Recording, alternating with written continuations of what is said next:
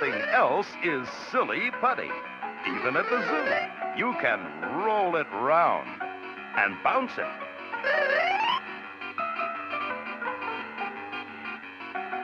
You can press it on your favorite color comic and stretch your fun.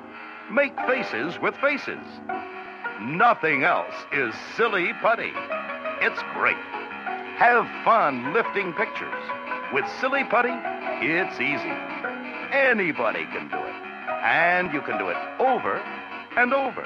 In fact, you might even pick up a new friend with silly putty. Remember, nothing else is silly putty. And you can get it at any silly putty store.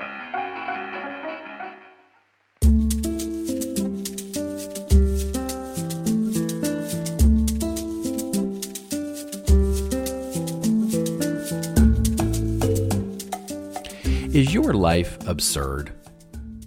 What an odd question, you might respond. Maybe you find it even, that's right, absurd. But is it? Do you ever find your life absurd? Now, philosophers, notably Albert Camus, had a particular view of absurdity. He looked at it as the conflict between our human tendency to look for inherent value and meaning in our lives and the human inability to really find any meaning in it at all. In other words, it literally is the tension in our desire to seek the answer to the question, what is the meaning of life?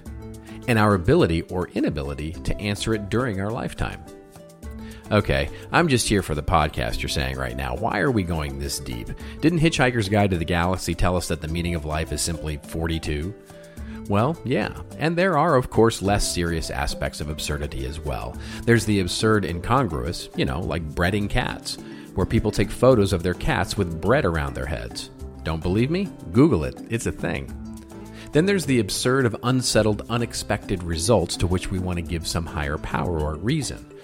That's what the famous Alanis Morissette song should have been titled, though, it's a bit of a mouthful. Because, of course, rain on your wedding day, or a free ride when you've already paid, or the good advice you just didn't take, that's not ironic. That's just unexpected results. It's absurd. In our business life, maybe nothing explains the absurdity of what we pay attention to more than the wonderful scene from Monty Python's Meaning of Life. The American corporation has on it the agenda, the meaning of life, in their board meeting. Which brings us once again to the urgent realization of just how much there is still left to own. Item 6 on the agenda, the meaning of life. Now, Harry, you've had some thoughts on this? That's right, yeah. I've had a team working on this over the past few weeks, and what we've come up with can be reduced to two fundamental concepts. One, people are not wearing enough hats. Two, matter is energy. In the universe, there are many energy fields which we cannot normally perceive. Some energies have a spiritual source which act upon a person's soul. However, this soul does not exist ab initio, as Orthodox Christianity teaches. It has to be brought into existence by a process of guided self-observation. However, this is rarely achieved owing to man's unique ability to be distracted from spiritual matters by everyday trivia. What was that about hats again? People aren't wearing enough. Is this true? Certainly. The hat sales have increased, but not pari passu, as our research initially... When you say enough, enough for what purpose? You see, life can be absurd. Sometimes great strategies lose. Sometimes great projects run by great, wonderful, talented people fail, or have the plug pulled unexpectedly. Sometimes the best team loses. Sometimes the nice guys do finish last. Sometimes the bad guy does win. Sometimes the completely wrong, untalented, mean, and ridiculous person is hired to be our boss. Sometimes there is no why. So it seems pretty clear we can have absurdity in our lives, but it's not because we haven't found some grand purpose for our life. What's the answer then? Well, the answer is exploration. And that's the theme of our show today. Finding meaning and being happy with the looking for meaning and being happy with not finding it, or quite frankly, not worrying about any of it at all. And now it's time for me to think. therefore I am. Let's get our little hour of philosophy underway, shall we? We'll ask all the hard questions like, is the answer to this question no? Or is anyone really ever here? Or is it solipsistic in here? Or is it just me? So now let's get to our show. You know, the one where as you listen, you know less and less about more and more, and by the end, you know nothing about everything. Remember, we only have one rule. That's to ignore all the rules. So you ready to follow the rule? Well, then let's roll.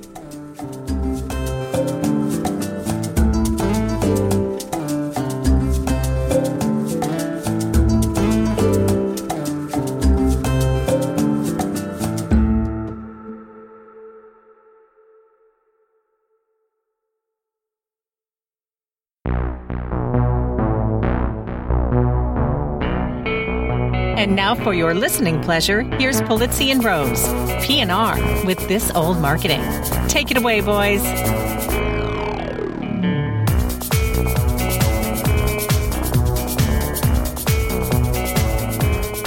Hello, content marketers. This is Robert Rose, and welcome to episode number 187 of PNR's This Old Marketing, recorded Sunday, June 11th, 2017. And with me, as always, is my co-host, my colleague, my friend, and the guy who found the true meaning of the content marketing life, Mr. Joe Polizzi. How are you, my friend? Was that like Thug Life, but for marketers? No, it's the true meaning. You do North have the Star of marketing. There is the anniversary of Annie, the musical, going on right now. So it's a hard knock life. Yeah, that's basically the story of Joe Polizzi. It's except that it's the opposite. Right. That's right. Yes, as I used to say, so I grew up in Dallas, of course, and of course I grew up in I was a suburbs kid, and I grew up in Irving, and I used to say, yeah, I grew up in the streets, the mean streets of Irving, Texas. It's like yeah, it was the same for me. It was the tough streets and outlets of Sandusky, Ohio. There it is. Well, that's got a little street cred. Sandusky's got a little street cred to it.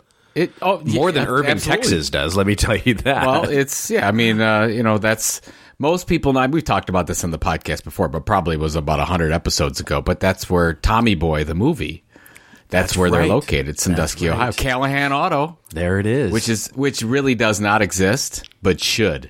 It should exist. It should exist in Cleveland, Ohio, or in Sandusky, Ohio. But they're known for Tommy Boy and then, of course, Cedar Point Amusement Park. Yes. Where everyone in my family, my grandma, my grandpa, all the way, I worked at Cedar Point, and I'm trying to figure out how I'm going to get my kids who live in Cleveland now to work at Cedar Point. I haven't figured that out yet, but it might skip a generation.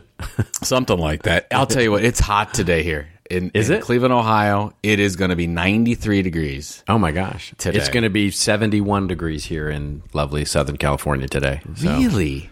Yeah. It's so weird. This is this non-global warming stuff. It's just That's right. That's right. So anyway, but the good news is... What is the good news? Well, the good news is that this is the first episode where we have central air in the house, and I'm not sweating like crazy. It's a big deal.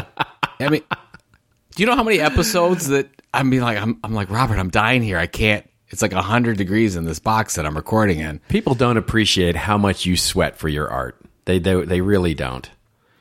I have shirts, mementos shirts that I can't wear again. But we're not going to get. Let's just stop right there. Nobody wants to hear that. They've been wookified. They're wookied. So maybe we should just kick it off with our episode sponsor here. We should. Absolutely. We should talk because they have been such a kind sponsor to us for a few episodes now. Yeah, it's our wonderful new sponsor, Video Blocks. If you're not familiar with them, they're an affordable subscription-based stock media site that gives you unlimited access to premium stock footage. Video Blocks has one of the fastest growing and largest stock video libraries with over 3 million videos. And then they've got After Effects templates and motion backgrounds and all that good stuff. And by the way, when you download something, the downloads are yours forever, even after your trial ends, and are 100% royalty free. Their sister site, Audio Blocks, has 100,000 plus library of music tracks, sound effects, and loops to complement your videos. And this is the deal for PNR subscribers. You can get Video Blocks 2-for-1 deal. So if you subscribe to Video Blocks for $149, you get Audio Blocks for free just when you sign up. Isn't that something? That's awesome. They call that the old 2-for-1 deal. And that's a $100 discount off the regular price tag, and that's for PNR listeners only. You need to go to cmi.media/PNR187B. That's cmi.media/PNR187B to get that 2-for-1 offer on unlimited downloads of both video and audio clips from our friends at Video Blocks and Audio Blocks. cmi.media/PNR187B. Fantastic. I guess you could say if you have writer's block, you could check out the new kid on the block of content, which would be Video Blocks. Thanks for listening, folks. That was the shortest episode ever, but I think that's enough. Mike has been summarily dropped. Yes, we do have news. Let's get to it before we continue to embarrass ourselves. We have some good stories this week. We do actually have some really good stories this week. Some really fun stuff to talk about. Most of the time we here. have horrible stories that we try to make interesting. In this case, they're actually some good stuff. They're actually fairly interesting. Yeah. Okay, our first top of the show story comes to us courtesy of theintercept.com. And this is a story that a few folks sent in via the hashtag. And the headline is here, "Be careful celebrating Google's new ad blocker. Here's what's really going on." The article opens up by saying, Google, a data mining and extraction company that sells personal information to advertisers, but the article doesn't have an agenda. Don't listen to anything like that, has hit upon a neat idea to consolidate its already dominant business, block competitors from appearing on its platforms. The company announced that it would establish an ad blocker for the Chrome web browser, which has become the most popular in America, employed by nearly half of the nation's web users. The ad blocker, which is Google calling a filter, would roll out next year and would be the default setting for Chrome when fully functional. In other words, the normal user sparking up their Chrome browser simply wouldn't see the ads blocked by the system. What ads would get blocked? The ones not sold by Google for the most part. And the article then goes on to summarily continue to complain about this. What did you think about this article? Do you think this? I mean, we talked a little about this when the news actually came out and talked a little bit about it, but this seems to be taking a definitive point of view that Google is really going to, try to monopolize their ability to get content in front of users. Do you agree? Did you think we talked about it quite in depth, multiple occasions, and of course when the news came out the last time we talked about it. But of course, listeners to this wonderful broadcast know that if you should not be duped by this.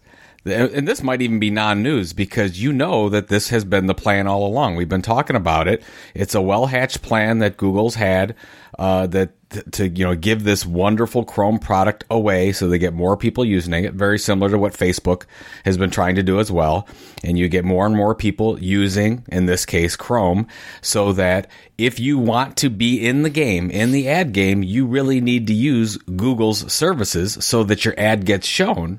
Or you could do what we talk about a lot, is build your own wonderful platform so that you don't have to worry about buying advertising and all that other stuff, and you can sort of be outside the system. But it's a beautiful plan.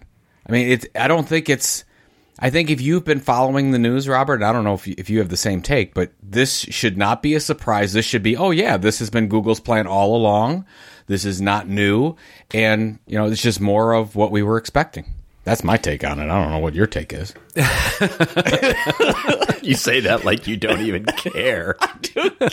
I do care. Yeah, I'm listening. I got my listening ears. Look, I think the article goes on to describe how that Google is simultaneously, and we also talked about this on the show before, starting this idea of creating a standards based for advertising. And they're calling it the Coalition for Better Ads, which is theoretically a third-party group, but Google and Facebook are the two big kids within the Coalition of Better Ads. Is it really a third? Yeah, is it? No, it's not really a third party. It's but it's but like any of the large advertising and or marketing-based associations are not third parties, right? I mean, the ANA is not a third party, truly. It's a conglomeration of advertisers that have an agenda. That's the whole point of creating a group, is that you've got a group that you're getting together under a like-minded goal, and you're associating with one another, as it were. But I'm curious. I mean, I see the plan. It seems too obvious to me, I guess. In other words, I get it. I just don't see Google going there. I guess that's my point. Is it would seem to cause so much ruckus to block every ad that they're not selling, that the reaction to that would be so strong that it would actually be counterproductive, I think. But I don't think that's but I don't think that's what they're doing. They're just blocking the most of the ads that are right. So that balance, I guess that balance is the interesting question in my mind, right? Where is that balance? And remember here, today we're talking about advertising. Tomorrow we could be talking about content. Right? There is nothing saying that they have to stop with advertising. As native advertising becomes a much more increasingly important piece here of the way that publishers and media companies monetize their digital channels. Well, if you're the New York Times, or you're some B2B publishing website that's making a good piece of your new money based on having a sponsored article, and you're doing everything you can to call attention to that, well, of course, that means that article will be tagged in a way that could be blocked. And so we're not only talking just the classic pop-up ads or banner ads or those kinds of things. Ultimately, we're talking about content here. And I just don't know that Google wants to be known to be in the business. Look, maybe they do. And then maybe we get into a whole new browser war games again, right? Maybe Facebook launches a browser, Google launches a browser. Maybe it gets to the point where somebody launches a browser as a startup, right? So we get back to, remember the old days when we used to pay money for Netscape? Mm-hmm. We actually used to go to the software store and buy Netscape in a box and install it and pay for it and all of that. And of course, that went away with Chrome and when Microsoft, and all of that came along with free browsers. I think it's in my mind, this is such a big question mark here that I think it's going to have huge impact, right? I think it's so it's worth continuing and paying attention to, I guess. Well, to your point, I don't think they're doing it to be evil. I don't think this was. I mean, I think that part of the plan was they want to be a wonderfully profitable company. Yes, they want to make their platform look as innovative as possible. Yeah, but at the same time, by doing that, they're saying, well, we want a better user experience. So how do we do that? Well, let's create our own ad blocker and put it into Chrome. And they were thinking about this years ago, so that we can deliver the best possible experience. But what the side effect of that is going to be less competition, and that Google and Facebook become the arbiters of how we get our information. It's already that way. It's just going to be more that way. I mean, I don't want to – it's not like 1984 Big Brother stuff, but it is. Yeah, well, you know what I think – so to your point, what I think it is the appearance of impropriety will be more important than the actual impropriety itself. In other words – I believe you, and I'm going to take Google at its word here for the moment and say, yes, what they're really after is a better user experience, and thus they'll, through this coalition of better ads, they'll propose and say, look, here are the ways that we could unfilter ads, right? We can basically not block your ad. And it will just so happen that their way, which may or may not be the best way, but it will be their way, is the best way, right? So using Google's platform will be the best way to ensure that your ad isn't filtered. Now, you could read that the opposite way to say Google is the only way to get your ad unfiltered and unblocked. Or you could say, if we follow the way that Google applies these standards, we can actually have, just as good a shot as they do, and they're keeping the internet open and free and all that stuff. So it's going to be a very, very careful and thin line that they will balance between, this is not unlike the airline saying, look, is it, when we monetize the middle seat, Are we making flights cheaper by monetizing the middle seat, or are we making everything else more expensive? Yeah. And that's what we're talking about here. Are we making it really hard to comply with standards that we already have the secret sauce to, and thus making unfiltering ads really difficult? Or are we going to release this to everyone and make it a better user experience across advertising? And I think the jury's still out on that. It's a tough situation for marketers because it's a really hard one for marketers. Yeah, I mean, it's like we were having this conversation the last couple of weeks about, should we be in the news feed and where you publish your content?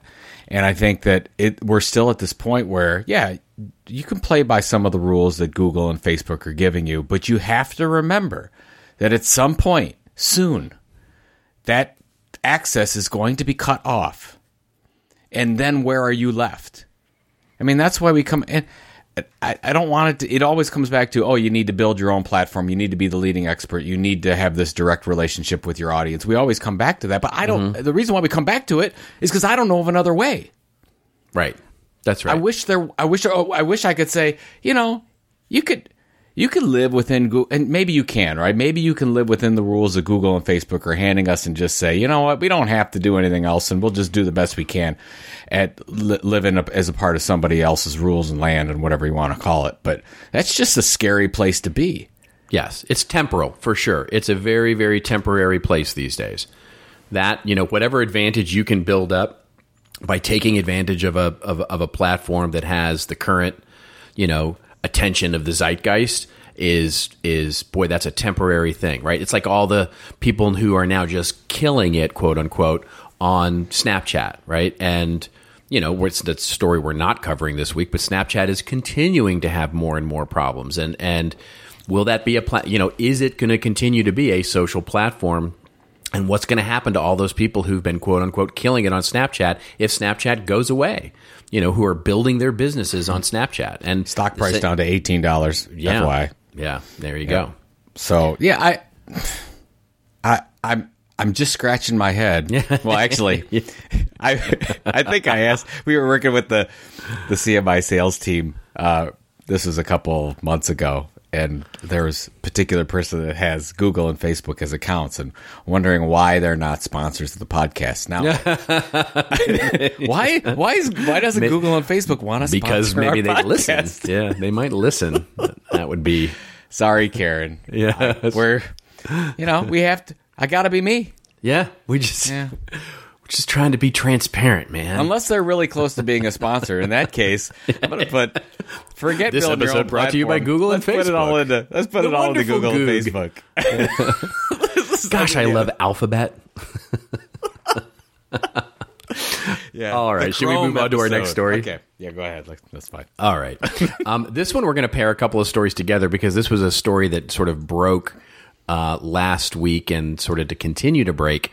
And it's a really, really interesting one. So first of all, huge hat tip to Carmen Hill, friend and family of the show for sure, at Carmen Hill on Twitter, and Brooke Ness, at Brooke D. Ness on Twitter, for passing this over via the hashtag, and especially to Carmen, who passed it over via the email address. Thank you for that. So the headline here is craft brewers question whether Anheuser-Busch's foray into publishing is fair or not. So the first story that we're going to link to here in the show notes comes from bizjournals.com.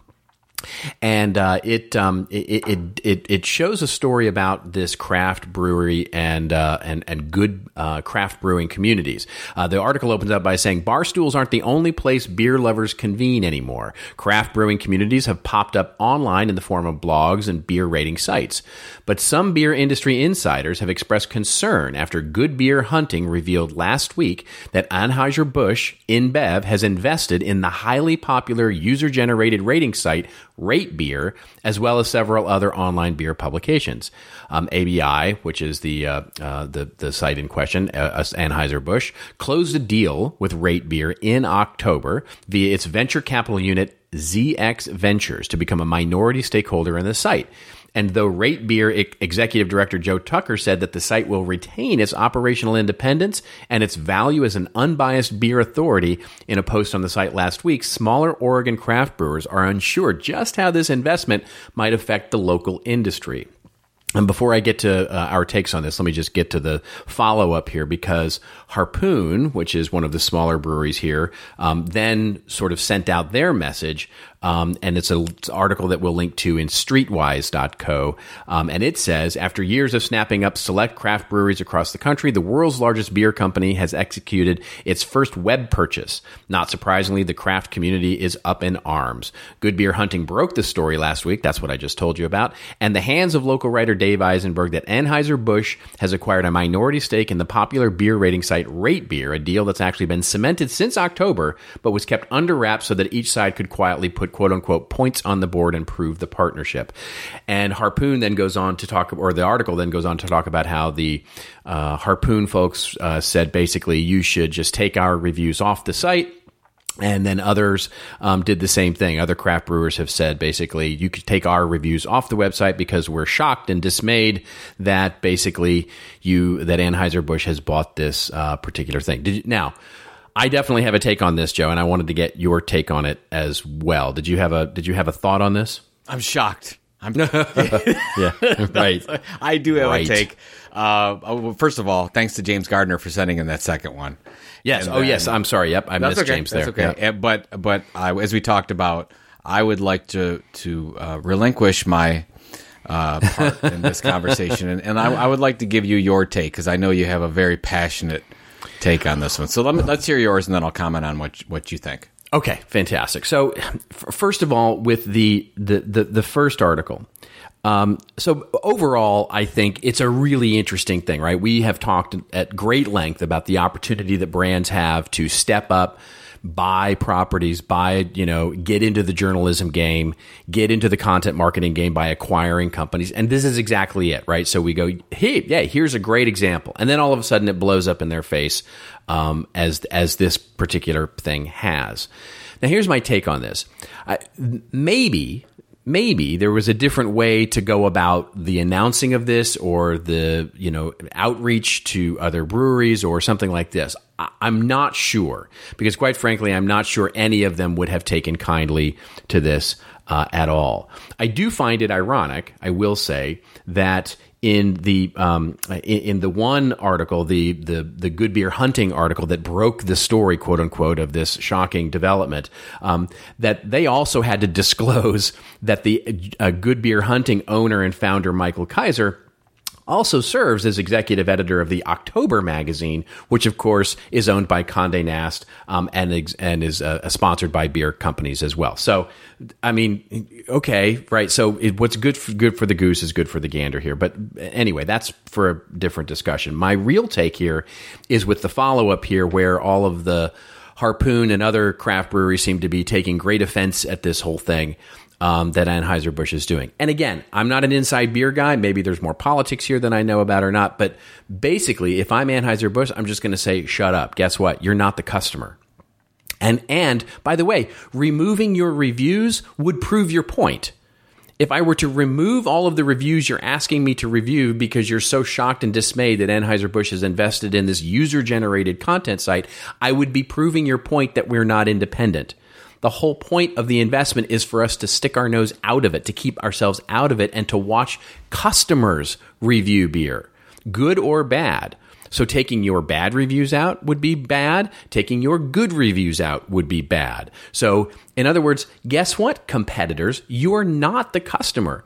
And if customers start complaining, if customers, the audience starts going, hey, listen, I'm not going to review anymore there because I don't believe that it's independent, or there's going to be some shenanigans going on, then that's a different problem. But for Harpoon and for other craft breweries to be yelling at them saying, oh, I'm shocked and dismayed that you've invested in this thing for user-generated content, and I'm actually seeing, this. I think if I'm Anheuser-Busch, I say, yes, sorry, Charlie, you could have done this. Why didn't you step up and put some money toward this? Because we're just doing it because we think it's a really great thing for users to be able to go in and develop and review beer. And again, if they don't create the trust with the customer, if the customer starts not reviewing beer any longer, or if they get caught putting fake reviews up, great. But when we talk about the fact that this is where the guts are, this is where having the guts to step into the journalistic shoes, that's where it is. It's in being able to put up with the noise generated by your competitors who are going to say, I'm shocked that this doesn't comply with journalistic standards, and I'm shocked that you're actually taking a stand here. How dare you do this? The how dare you is the culture shift that we have to have. We have to be able to change that if we're brands and we're actually going to take the responsibility of stepping into this journalism shoes. And if we can't take the heat for that, then we shouldn't do it.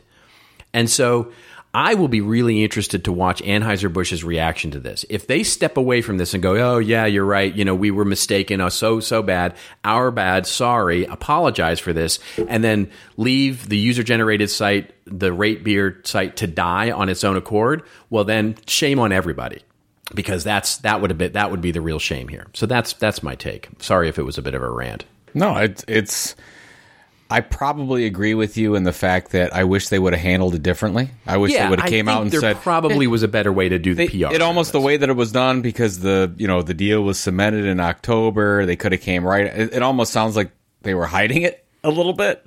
They didn't necessarily want to get it out there. I would have come right out and say, yeah, we are excited. We love this community. Exactly. We want to put as many resources behind keeping what the customer wants out there, if good or bad. Good, bad, or ugly, we want it. If they would have done that, then you're right, though. I think a lot of these craft brewers were still going to come out and whine about it. But they could have done the same thing. Right. Anybody could do this. Like, who... It's almost like saying, well, it's not fair because Amazon sells its own products as well as other people's products. That's not... I mean, nobody's complaining about that stuff. Right. I mean, who's for you? Well, to say, to be clear, they are complaining about it, but Amazon's saying, "Yeah, we don't care." Yeah, we don't care. Yeah, who?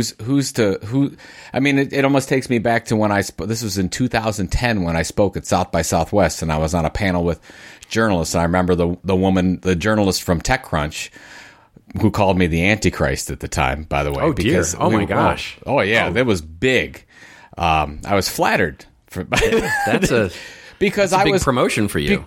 Because I was talking about how there's nothing wrong with brands wanting to be part of the conversation and becoming the media companies and the informational resources in their industry if they're willing to do it the right way. And she's like, no, there can't be, because you have to have an independent entity. And I said, what does that mean?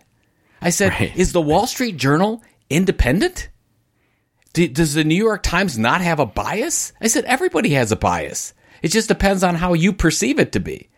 So, and then she didn't like that. No, of course not. But we were at the time, the BP oil spill had just happened, and we were, and I was talking about, I just said, look, this is bad for BP, no matter what happens. But what if 5 years ago they had invested in building a relationship with certain entities, so they're not just playing the PR game and try to repair all these damaged things, and that's what happens. That's why if you have a long-term relationship with an audience, they're more willing to forgive. You have a buffer zone, if you will. If you keep creating a really good piece of content over and over again, it gives you the room to distribute a bad piece of content or have something bad happen because you built that goodwill. So anyways, I think you're absolutely right. I think this is a story that will go away as long as, to your point, if they keep being authentic on the site and they keep the site's mission intact, this will go away, and those companies that left will want back. Yeah. And shame on them.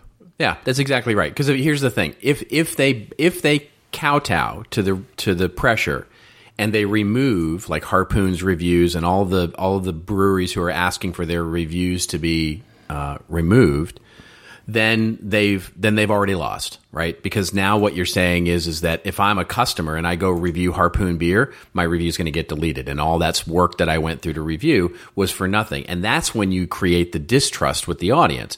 So removing the reviews does exactly what the craft breweries are complaining about, which is it shows that they're biased, that they actually can't create the trust, and that they're going to have a manipulative effect on it.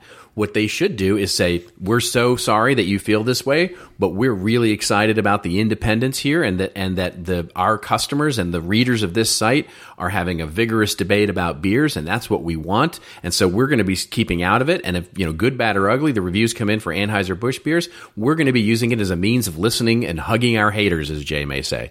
Yeah. And so, so I just think it's a great platform. I think it's an interesting experiment for them to step up, and we'll see we'll see what I think this is either going to be an interesting success story a year and a half or 2 years from now, or it's going to be a cautionary tale. You know what they should do? Anheuser-Busch should come out and say to the folks at Dogfish Head and Harpoon, and just say, well, we're just trying to support this industry. Come on board. Be a part of this investment. Right. Invest we'll open some up for you. We'll open up the investment. Anybody who wants to be part of this. Point. That's a great point. That's a great point. So there you go. That's free advice, Anheuser-Busch. Do that. Yes. Now you make your money back and you win the PR game. Oh, that's so good. Just there you go. We're not gonna leave anybody out of this conversation that wants to be part of this and support this great industry. Fantastic idea. Yeah. Yeah. Put your money where your mouth is. Yeah. Yeah. All right. We should talk about a wonderful sponsor that we have here, somebody who's been with us for really the long run, almost since the beginning. Yeah, they were an early sponsor, but yeah, we love the folks that GoToWebinar, and Robert, as content marketers. We're a bit like triathletes, right? Maybe you're like a triathlete. I think it's because we're so tired. I'm just always tired. Thankfully, webinars help us as we compete for mind share across multiple content formats. I'm a gold medalist in the elbow bend, right? I bend my elbow drinking things, and I'm a gold medalist there. But you are award-winning. Absolutely. Award-winning. But the research is clear. An effective webinar engages customers, builds thought leadership, and sells products. Our friends at GoToWebinar created a wonderful ebook that shows you how to attract and engage your audience, create your webinar content, and interact authentically with customers. And you can get Why Webinars Help Marketers Win. Start rocking your lead gen with webinars. And I think I have almost some amazing data that if you put rocking in the title of your ebook, I think you see like 2 times more downloads. I'm pretty sure it's something like that. So anytime you put rocking in there, I'm all for it because it's rocking. It's amazing. CMI.media/PNR180. And I'm not biased about this at all, just so you know. Just because they sponsor our program and keep us going, it's not like it matters. CMI.media/PNR187A, CMI.media/PNR187A to get Why Webinars Help Marketers Win from our good friends at GoToWebinar. They always put out great educational content. This is one if you are looking at webinar programs, or if you need your webinar program to take sort of a bump up and you're struggling, this ebook will help you. So go ahead and download that when you can. Fantastic. It's rocking. Rocket. It's a rocket. Beep, beep. Rocket man. Beep, beep, beep, beep, beep. I'm doing the rocket, the Herbie Hancock. Wait, that's not it. Do that again. No, I'm not even going to do it again because I'm going to mess it up if I do it again. I thought you were doing the R2D2 for a second. I didn't think you were doing what? It's rocket. Herbie Hancock. I know that, but that's not what it sounded like. I know. Well, in my head it sounded that. I didn't really.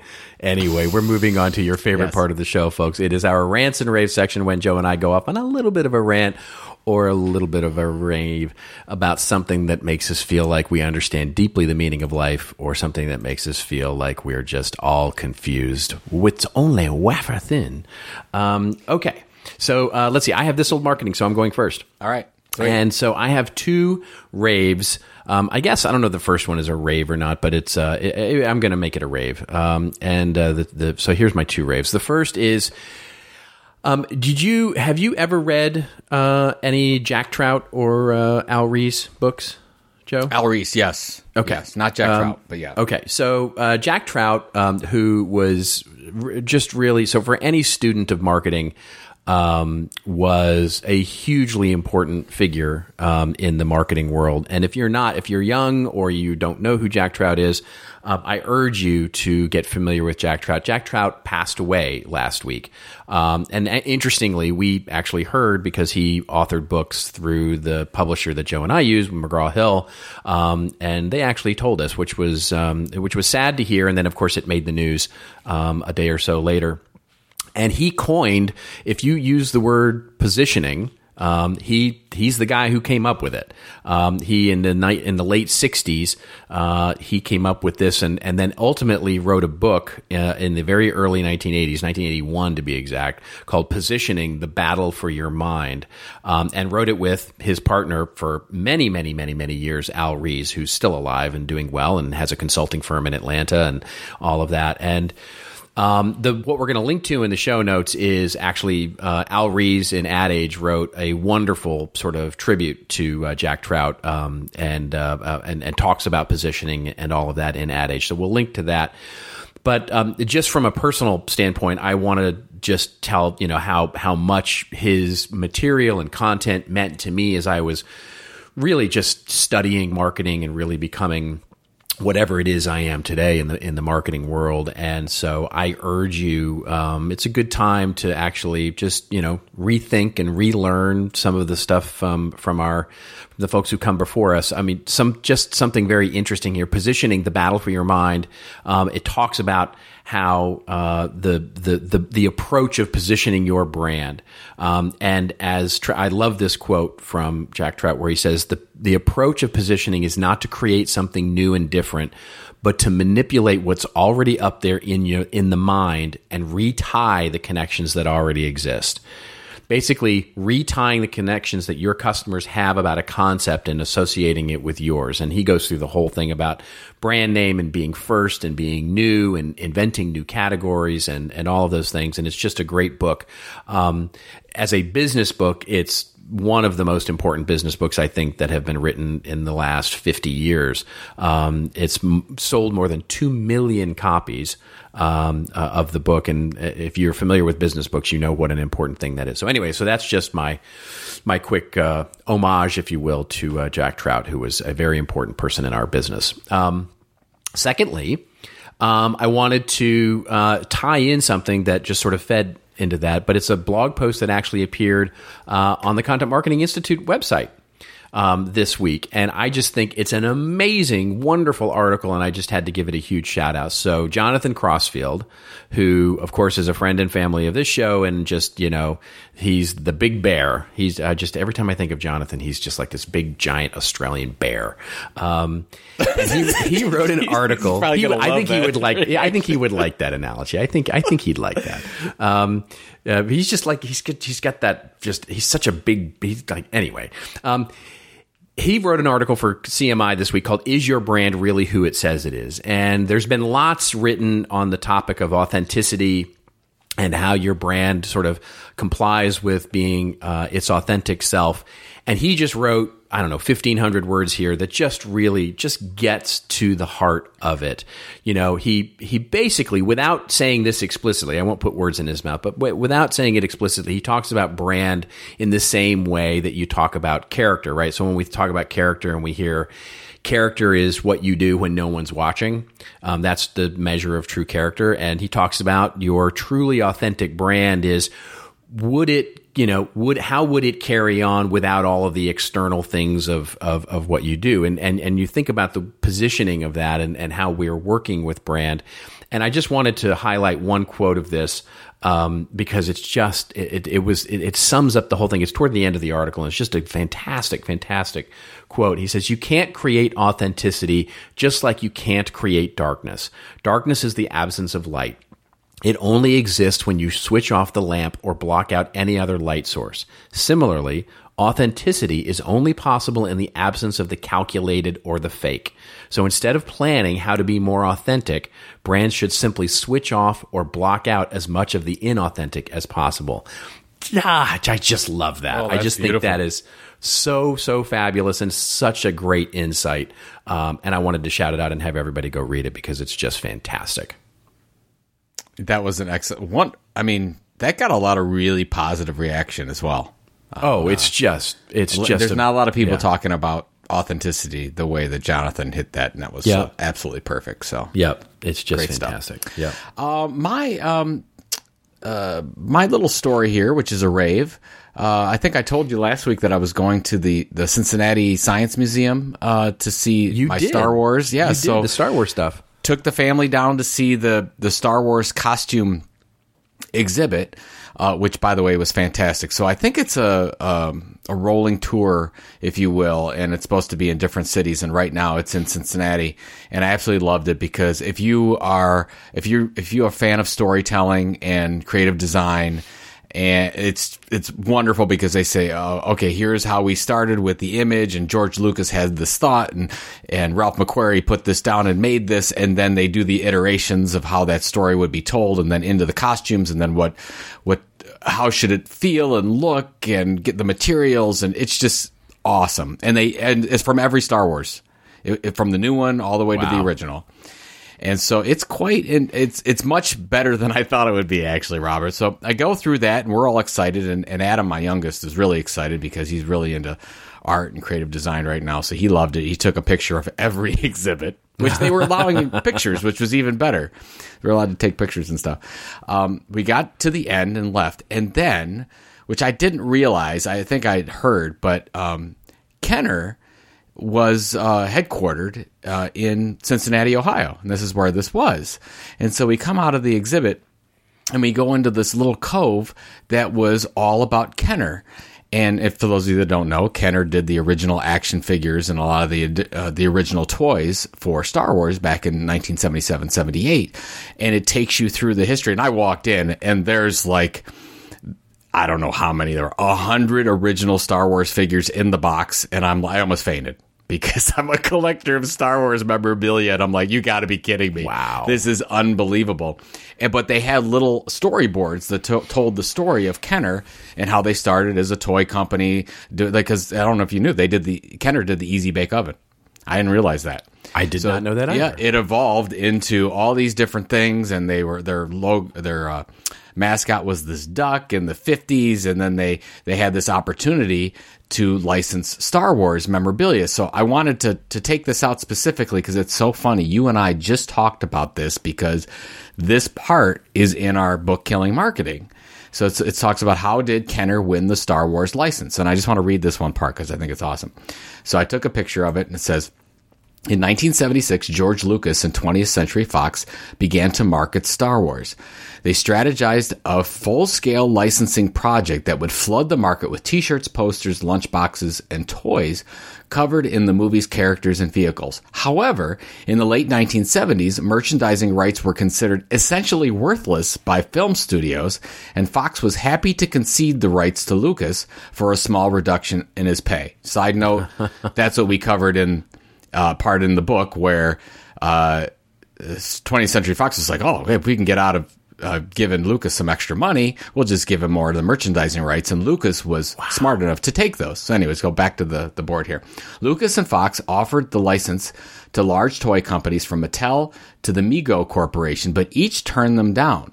Most major toy companies were underwhelmed by the movie's science fiction genre, and space toys had declined in popularity since the Apollo 13 near disaster. This, combined with the major toy companies' desire to acquire multi-season TV licenses rather than a single theatrical release, meant that a licensee could not be found initially. A month before the movie's release in April 1977, Kenner took a chance signing the license agreement to make Star Wars toys from 1977 to 1985 to cover, obviously, all three of the movies. Kenner's president at the time, Bernie Loomis, believed that the company could create a small selection of games and puzzles, but assumed that it would be a short-lived product line. Later, Loomis called the movie Toyatic. Anything in the movie could be turned into a toy. Kenner had accidentally unearthed a hidden gold mine. And actually, if you remember, they sent out the early action figures couldn't be ready in time, so they sent out a kit that said, here is, basically they sent out a box. And they had that box here at the exhibit that people received and said, here's your box of the initial action figures that had Luke Skywalker and Ben Kenobi, but it was empty, and you ended up getting the action figures like 6 months later because they didn't have them ready. The reason why I wanted to talk about this and how it's related to content marketing is you and I talk in the book about rethinking content and the business model behind it. And that's where we think there's an opportunity. Like George Lucas said, well, maybe there are more valuable ways or different ways that we can make money off of this. And Lucas saw the licensing as a better opportunity for him to profit than just making money off of being the creator and the director. And then so fast forward to, and these stats are from right after the Force Awakens movie, or maybe I can't remember if it's before or after, but up to that movie, there were $5 billion in ticket sales for Star Wars movie, right. In ticket sales. So $5 billion in ticket sales, and merchandising revenue was $12 billion. Yeah, exactly. So I know different margins and whatnot, but that's why Lucas is a very, very rich person.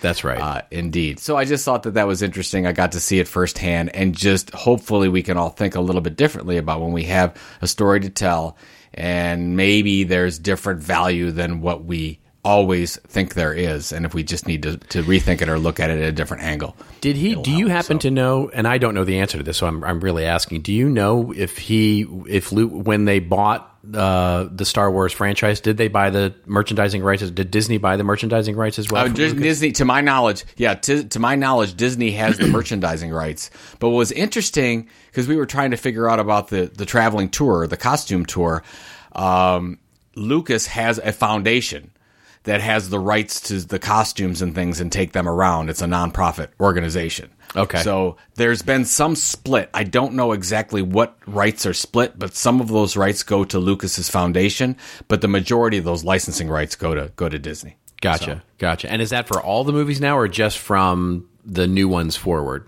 I don't know. That's a really good question. Yeah, because he only sold it. He sold it for $4 billion. He could have asked for 5 times that much, and he just didn't. Because I think he wanted it in good hands with Disney and thought that they would treat the franchise well, which I think they have. So it's, I don't know. I'll have to look that up. I'm writing it down. So maybe somebody knows. Hashtag this old marketing. There you go. How many of the rights did Disney inherit all the rights going back to 1977? Somebody industrious will look that up for us. Somebody has that. Yeah, good. Why do I don't have to look it up. We have an awesome community. We have an awesome audience that does that. Totally fact check us. There you go. Yeah. All right. So we have a cool This Old Marketing, and it's one that as I was reading it, I was like, oh, I can't believe we haven't covered this before, because I read it all the time. And so as I was reading it, I was like, oh, this is a fantastic example. We should be covering this. And so for those of you who have never read the McKinsey Quarterly, it's great. Assuming you're into like business and economic trends and those kinds of things that are targeted toward the senior management of businesses, it's really great. If you're not into that, it would be horrible. So don't read it. But I was stumbled upon the and then what we'll link to in the show notes, of course, is the about the quarterly, and they do a really nice job here of telling the whole story of the McKinsey Quarterly, which has been, and I didn't even realize this, in publication since 1964. The publication is when it started, and it continues today. It's available, obviously, now in digital as well as print for the McKinsey clients. And, of course, they get early access if you're a McKinsey client. So, as I say, 50 years they've had of impact. In the 1960s, they published the first one in 1964, and it was primarily, at that time, just a vehicle for reprints of management articles that some of the McKinsey consultants had read had written for other publications. So they would reprint basically anything that other McKinsey consultants had written for other publications, and they sort of stacked them together and sent it out. Like, here's all the stuff our consultants have been writing here. Then in 1966, the year I was born, by the way, just 2 years after the quarterly got started, the managing director for McKinsey, his name was Marvin Bauer, he wrote The Will to Manage, and it was a book. It's a good book, by the way, and it was really talking about all the stuff that Drucker was talking about, and basically all of the management issues of large enterprises. So this is 1966, and they started putting in chapters of his book into the quarterly. And he did a unique chapter within, something that didn't appear in the book, but he did sort of updating it in the quarterly as well. Peter Drucker has contributed articles to the McKinsey Quarterly. He did his 1967 article, The Manager and the Moron. It's a great article. If you've never read The Manager and the Moron, it's just such a quintessentially Drucker article that you got to go read that. Then through the 70s, they started expanding it, and they started really focusing on different kinds of management, from strategy to organizational effectiveness, those kinds of things. Into the 80s, they started to expand even further and make it bigger and thicker, all the way through the 90s, into the 2000s, where they went digital. They started introducing new kinds of things around verticals, around e-commerce, and those kinds of things. And even today, as they say, in 2014, the quarterly celebrated its 50th anniversary with a completely special year-long publishing effort focused on the future of management. And I just have to say that I've been reading the quarterly since, probably 10 years now. And it's just a fantastic publication. It's one of those things where McKinsey gets the sort of has a brand and has a bit of a reputation for being very ivory tower and esoteric, and there's a whole thing about McKinsey consultants and all that kind of stuff. And I want to say, and this is one man's opinion here, which is over the last, I would say, 5 or 6 years, McKinsey has really come down out of that and really started to provide some great pragmatic advice. I really enjoy now, where it was very aspirational for me in the early days, it's now I see the advice and the thought leadership there being very pragmatic. So anyway, hats off to them for publishing it for as long as they have, and just a great example of something that has helped them drive, I'm sure, business for their consultancy and help sort of establish them as one of the leading thought leaders in business management in the world. So, and a great example of This Old Marketing. Yeah, like you, I had no idea it was over 50 years old. Yeah, I didn't either. It's amazing how many examples we're finding that have been around for a long time. This is not a new thing, this content marketing thing. Yeah, this whole thing called stepping up into the responsibility of publishing thought leader, actually leading some thought. Yeah. Leading thought. Yes, leading thought is much better than, whatever. Anyway. All right. That's it. Where are you going this week? Good job.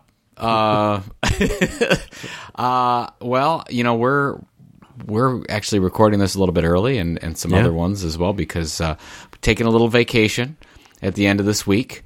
So we're taking a wonderful family vacation, going completely offline. Very much looking forward to it. Just spending time with my wife and the boys. So really, really excited about some of the things we're going to do. So that's fabulous. Wonderful. And you are off to Europe. I am literally in a few hours off to London town, where I'll be spending the good part of the week working with a client there on their content marketing strategy and operation and differentiation. I'll be taking a quick hiatus to Dublin, spending next weekend in Dublin, working with a client, but then taking in the sights and sounds of Dublin, Ireland, and then flying to Toronto earlier the week of the 18th. And doing a keynote presentation there for a client's private conference there. So I'm on the road for the next 2 weeks. So it'll be recording. This will be fun. It should be interesting as we keep This Old Marketing up to date. Well, go find some older examples in Europe, because exactly. Lord knows that I'm not finding any. So we need you. All the pressure's on you to find new This Old Marketing examples. What else is new? Right? What the hell else is new? Exactly. That's right. All right, ladies and gentlemen, that is it for Joe Polizzi. This is Robert Rose. We are signing off, and thank you to GoToWebinar and Video Blocks for being our wonderful sponsors for this episode. And if you liked it, this episode, number 187, won't you leave us a kind review on iTunes? And if you haven't yet, do consider subscribing on iTunes or Stitcher.com. And when you leave us a review, and we love those kind reviews, folks, we really do. If you leave us a review, let us know. Won't you hashtag us up at This Old Marketing on the Twitter?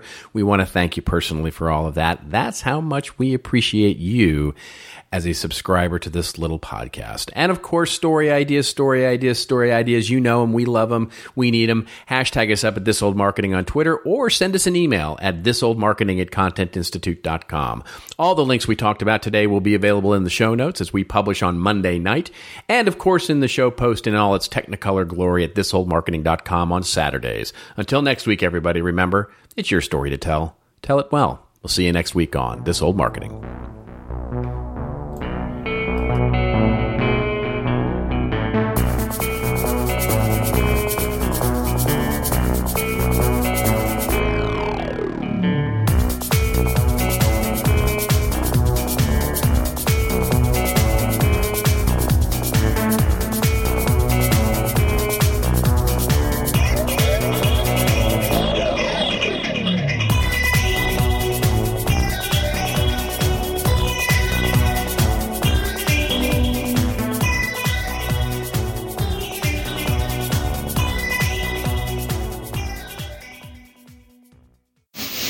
This show is part of the CMI Podcast Network. Check out all of our shows at ContentMarketingInstitute.com.